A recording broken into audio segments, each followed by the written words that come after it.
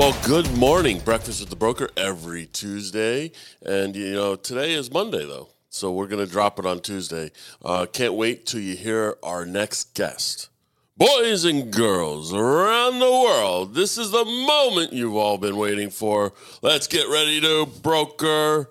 By way of Boca Raton, Florida, he is the Associate Dean for Graduate Programs for Florida Atlantic University. Go Owls.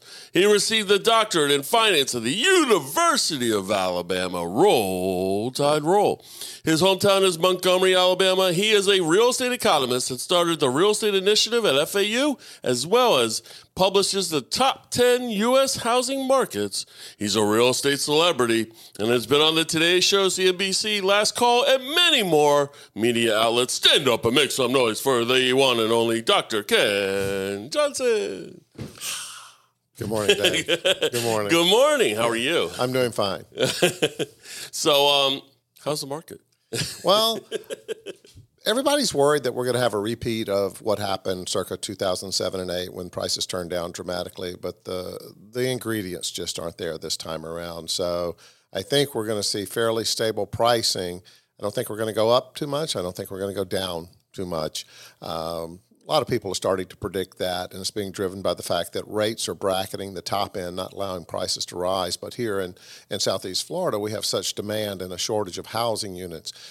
That's pushing prices up, and those two forces are coming together to kind of keep us relatively flat. Sure. What's the difference between, let's say 2008 and today's market as we're kind of moving into, whether it be a stagnant or a flat market or balanced market, something like that? Because we talk about the months of inventory, is usually the indicator that I look at, right? And we're somewhere in the neighborhood of single-family homes around 3.4, 3.5, something like that, in our area. And I think it's 4.5 in the in condo market.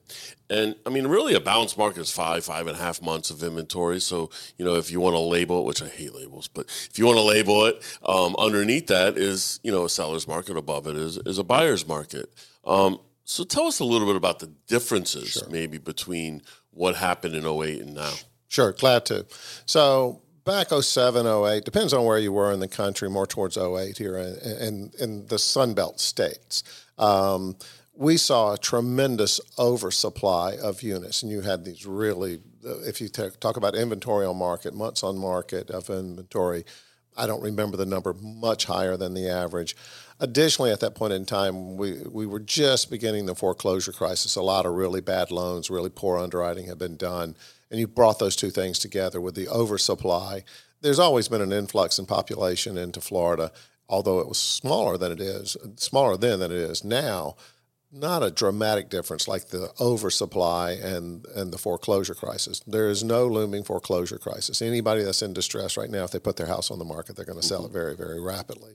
There's not going to be a foreclosure crisis. So those are the two biggies, is that no looming foreclosure crisis, and we actually have a severe housing shortage, a severe inventory shortage.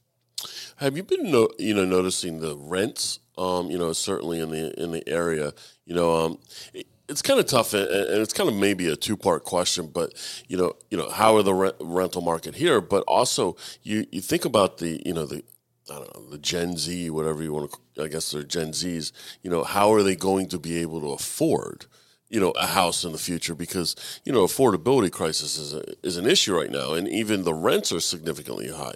So what are we seeing as far as maybe the rental prices and maybe the affordability? Glad to talk about this. So affordability is going to be the issue this time around. We actually talked a lot about an affordability crisis circa 2007. That was all the talk, was affordability. But as soon as prices started to crash, the topic of affordability just disappeared because everything became affordable rather quickly. This time around, that's probably not going to happen. So our rents are incredibly high. We are roughly the Southeast Florida market's roughly number 7, 8, or 9 in most overpriced rental markets. In terms of a premium, you're paying about a 10% premium. In other words, on average, you're paying about 10% above what you otherwise should be based on a history of rents. So rents are high. Additionally, home prices are high. We're at roughly that 39% premium.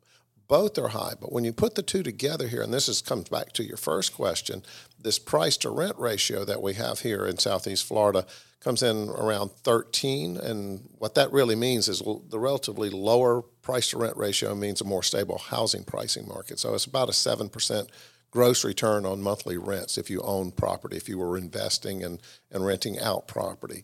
When you look at those numbers in, say, San Francisco, that number comes in closer to 30, which means they're getting less than a 3% gross return after taxes, insurance, maintenance. They're going negative on a monthly flow, almost certainly. So you have a very stable market here that shows no real sign of decreasing. And matter of fact, in the last 2 months, the month-over-month increase is a little unnerving, but we've gone back to just short of a 1% increase month-over-month each of the last 2 months.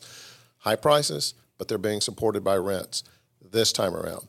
They were not being supported by rents last time around. You know, there's a lot of building, and a lot of the building in the last, let's say, 5 years, not 5 years, maybe 2-3 years, has been rental units. The developers have seen, obviously the exorbitant rents around. They seem to be coming down though, because like when and again, everything's local, right? So I'm speaking, I don't know about Miami or Fort Lauderdale or Broward, but I do know about Boca, and it seems like the rents are starting to really kind of creep down a little bit.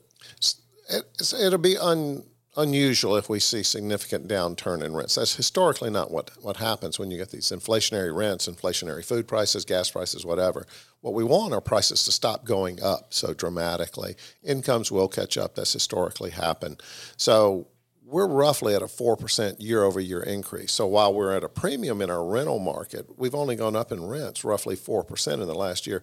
And that's within this rule of thumb average of 3 to 5%. You expect that out of markets. Right. But we were, going back a year ago, we were at 18, 19% year-over-year increases, and that was just shocking.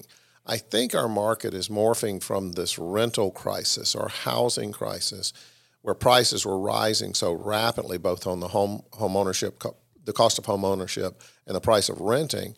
Now we're at a point where it's morphing into an affordability crisis, and that's probably going to be with us a while. We are building very rapidly, perhaps faster than we've ever built, but people are coming faster than ever before. Demographically, like, where are they coming from? Anecdotal data is the data is so fluid right now, it's hard to tell. Mostly what I pick up are from different folks from around the country, and we're hearing numbers, for example, speaking with some folks out of New York a couple of weeks ago, and they were measuring driver's licenses that had been switched from state of New York to Florida, and that was down 17% year over year. And so originally you think, well, that's cooling, but then when you looked at it, still 12,000 people every 3 months from the state of New York just into the state of Florida. So that's a really big price movement, a really big demographic movement, and it's like slowing down from 120 miles an hour to 100 miles an hour. Right. We're still going very, very fast in terms of people moving into the state. We've seen quite a lot of people from California relocate, which was never the case, in as long as I've been living here. It's been a while, too. What do you know the reason why people in California, because when you look at California, and obviously it's most of the people when you talk to them is, it's the taxes. It's the, they're getting crazily taxed in California. Maybe the quality of life, what it was, is not the same, even though it's a gorgeous area and such, and lots of things to do. But we're seeing a lot more Californians. I've never seen California tags in my neighborhood until the last year. Yeah. And so all of a sudden there's 2 or 3 homes that have California tags out front. They're switching over. They'll be in the stats for next year for people moving from California to Florida. Not 100% sure what's driving that, but it's almost certainly the taxes. Taxes are very, very high. It's an amazing thing to have such a dynamic economy here in Florida, and the fact that we don't pay any state income tax. So there might be a cost to that, by the way, one day, but that day is not today and is far over the horizon. In other words, we could get so many people in that we might have to find the need for a state tax, but I don't think that's going to happen anytime in the near future. So there's going to be that draw there, and people all over the country, just not in California, love warm weather and love salt water. I don't know what drives that, but they do. I do. I don't want to live above I-10. I think it's the Arctic above I-10. So. Well, when you look at as far as a Realtor Political Action Committee, is the advocacy arm for the Realtors Association, and we go out and one of our big movements or our big issues, I guess, that we advocate for is clean water. Because when people come down here, they pretty much want clean water. Yeah, just saying, and it's really not a Democrat or Republican issue. It's like an everyone issue, a bipartisan issue. We try and do a good job in making sure that we just had July beach cleanup day and such, and it's a pretty good thing. Let's go into your top 100 U.S. markets. Sure. Who's the most affordable and most, or how do you measure it? So I guess we'll go for it. We look at both prices. We do the same for rents, and then we put together the two together for the price to rent to measure stability of markets. The prices, this is the easy thing to do. We use open source data. I love to use Zillow data simply because it's easy to access, and it's just trends. We're not looking at individual house prices. But we can look. We have all the statistics that they build what's called a repeat sales index. And from that, we can project where prices should have been going back roughly 15, 20, 25 years actually on the home prices. So we can predict a trend where prices should be. And then we simply compare them to where they are. Lucky for us, this is very easy statistically to measure because home prices cycle around a trend. They're a little above, then they're a little below, and they're always going to moderate back to that trend. And so we just want to know, where are we right now? Average price in Southeast Florida, that's Miami, Broward, and Palm Beach County, average price, where it actually is for a given month, compare it to where it should be. And then if it's above, we call it a premium. If it's below, it's called a discount. I don't believe we measure 100 markets around the country, and I don't think we have a single market in the country that's selling at a discount right now. But there will come a time where we'll be back below that trend, that projected price. But that's not coming anytime soon either. So once we do that, we measure, and we do the same thing for rents, by the way, and then we put the two together to measure the stability of a given market. And that price to rent ratio is very predictive of what's going to happen to price. I just find it interesting that it's not a local issue. It's not a lifestyle issue. It's like a countrywide affordability issue or crisis, you want to call it. And every single market, for the last several years has gone way up, dramatically. And you just wonder, how is that possible? How can North Dakota still be up? Right, whatever, Kansas and Montana and all these places are going crazy high. How is it that every single market in our country has gone up? So I was just back home visiting friends of mine in Birmingham, and the Birmingham market is on fire. I don't think a ton of people are naturally moving to Birmingham, which some are, but the real big culprit, and that might sound pejorative, but what's really driving this, people are moving to the Sun Belt states. That's going to put demand on Florida homes, Georgia homes, Carolinas, et cetera, Texas. So they're moving here.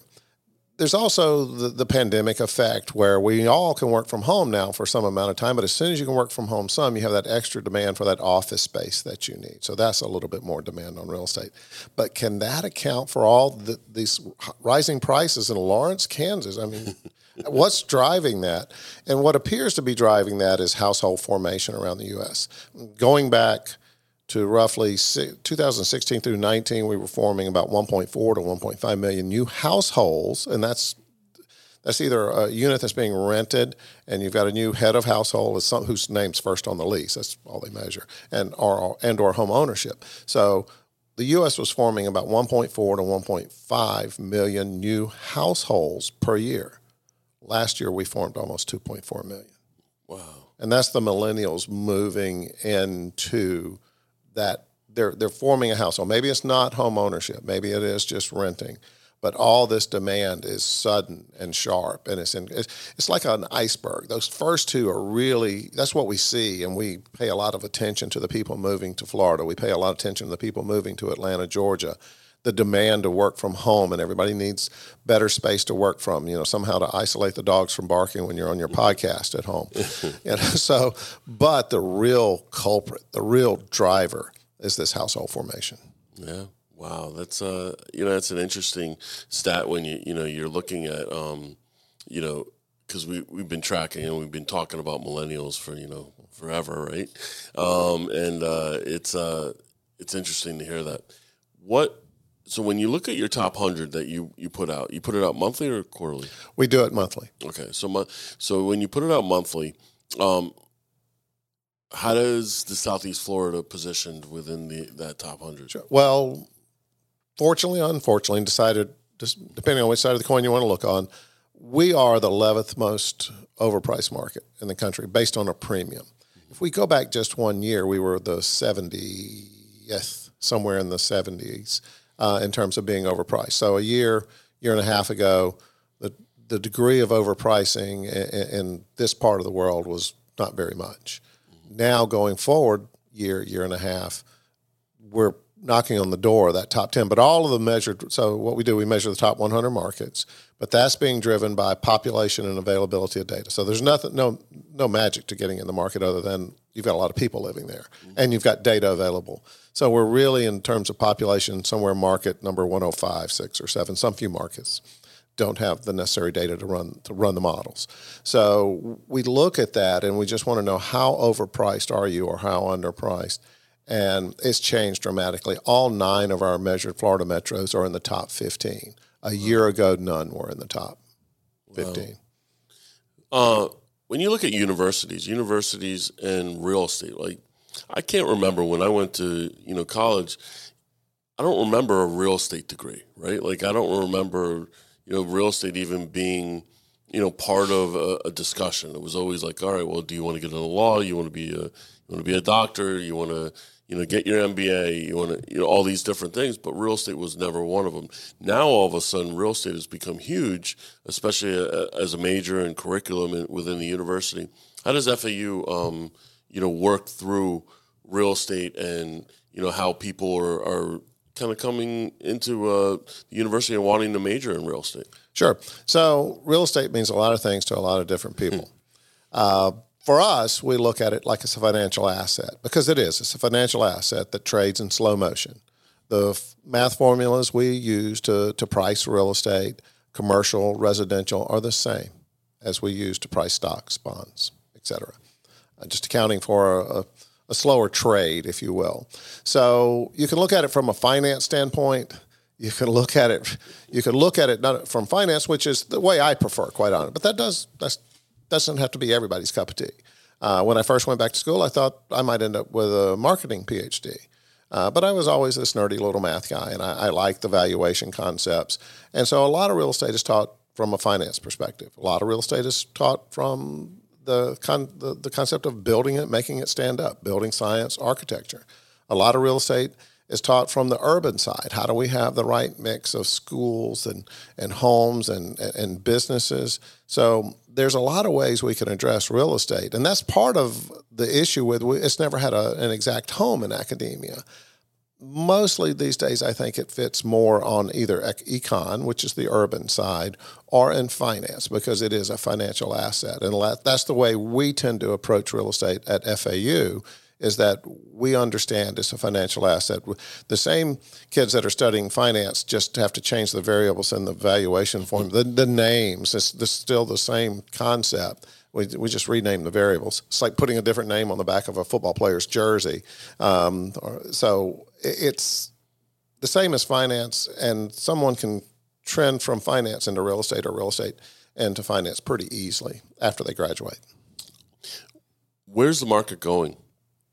If you had your crystal ball and you could forecast, what does Dr. Ken Johnson think the market in Southeast Florida is going? How is it going to be in, let's say, the next 2 years? So and I didn't mean to cut you off, but I've spoken to a lot of economists around the country, and the one thing they said is there wasn't a single economist that got it right, in the last 3 years. So, well, we have multiple hands on the one hand and on the other hand. Right, exactly. So I'll give you the answer I used to give when I think I used to practice real estate for years. And so I'll give you the answer I used to give to all my clients. If I knew where prices were going, I would own an island, and it's called Australia. So, but what looks most likely? So we could prices reignite again and get out of hand? It's possible, but very unlikely. But it would take something really unforeseen. I don't know what I'm trying to just dream something up here. If interest rates were to drop back to 3%, I think we would see an explosion with all that household formation. Housing, regardless of the price point that you're buying at, housing would look relatively cheap again, and you see this massive explosion in price again. But what's the likelihood of rates going back to 30-year mortgage rates going back to 3%? I don't think that's happening anytime soon. So very unlikely that you'll have this major price explosion again. I think just the same, very unlikely that you're going to have this major price implosion. It would take something dramatic. The builders just have a party and build like crazy for however much time, and we way oversupply the market, and Florida becomes unpopular. We'd have a housing crash. Both of those extremely unlikely. What looks to be most likely is that prices should stay relatively flat, maybe go up a little, go down a little. If we lost in the Southeast Florida market, if we lost 10% from where we are right now, if prices drop back 10%, and we measured from the bottom of the last cycle, circa middle of 2012, we would still be appreciating. We would have averaged 9.5% appreciation in home prices for each of the last years. Well, that's 11 years. Wow. That's a big number that most people don't realize the underpinnings. How far from an index standpoint? So don't pay attention to the numbers, just the magnitude. From an index standpoint, we were at 137 based off of 100. We were 137. It's at 450 something. It's almost a threefold. It is over a threefold increase. Crazy. So we can stand a little bit of loss, and it's not going to be the end of the world. But I don't think that's going to happen. I think we're just going to be talking about affordability. We will eventually overbuild, or people will slow down coming here. And since I mentioned overbuilding, I'll try to be cognizant of time. We're not going to go vertical. We will. We will be more vertical than we were 10 years ago and 20 years ago. But we're not going to wake up and look like New York City. That will happen for our great-great-great-grandchildren, perhaps. We'll see that type of a vertical market. As South Floridians and people that have been here, lived here, when we come through hurricane season, I'm not going to ask you to put your meteorologist hat on, but it's a fear that every time we get around, that July 1st, August 1st, especially in August and going into September and October, that there's going to be, that hurricane, the direct hit and all that kind of stuff. And I remember what facilitated the crash in really 2005, 2006, when it started to come down and rather quickly, especially in South Florida, was, the hurricanes, I guess you should say. You had Francis, Jean, and then Wilma. And then, so you had a lot of pressure on prices. And when you said, unpopular, being, unpopular in Florida, is that something that you guys track in the sense of, catastrophic events that could cause, pressure on pricing? We don't, but I attend academic conferences regularly, and this was a very hot topic for quite a while after 2005, 6, 7. And generally what we find is that hurricanes are like earthquakes. You fear them. You think that everybody's going to leave California in the 40s, 50s, 60s, and 70s. California was going to fall into the Pacific Ocean. No, but everybody was going to leave California. They just kept going. They just kept going to California. If you look at the strikes, and I don't have hard numbers on this, but if you look at the hurricane strikes, major hurricane strikes from the tip of Texas around the Gulf of Mexico up to through the Carolinas up to the Virginia coast, in virtually every strike within a couple of years, real estate prices had rebounded and were taking off. It's as if Mother Nature wiped part. And this is not all positive, but it's a rezoning by Mother Nature. that comes in, and all of a sudden, I miss. I when I go over to Fort Myers, I'm telling you, I'm going to miss the little local places where it was a sandwich shop out of a mobile home, and right down on the beach, and everybody's wearing flip flops, and beer was cheap, and those things are probably gone forever. But the whole Fort Myers, Northport area, that's all going to redevelop and expand again. Almost every hurricane strike is followed by an increase in real estate prices. Not immediate. There is a recovery period, and we're seeing that right now, especially in Cape Coral. It seems, without going over and surveying the damage, just as we watch rents and prices bounce around over there, the Cape Coral area seems to have been affected the most. I don't know if hit the hardest, but it's been affected the most. But it will rebound. It's sending off one of the best buy signals right now in the country. Wow. So Cape Coral and, interesting. So, it's been hot. It's been really hot. Like, I've been here, my entire life, and I don't remember summer as hot as this, but it's it's pretty much hot around the country. So hopefully that we could blow the hurricanes out back to the ocean where they belong. Thank you very much. But I always end the conversation podcast on two questions.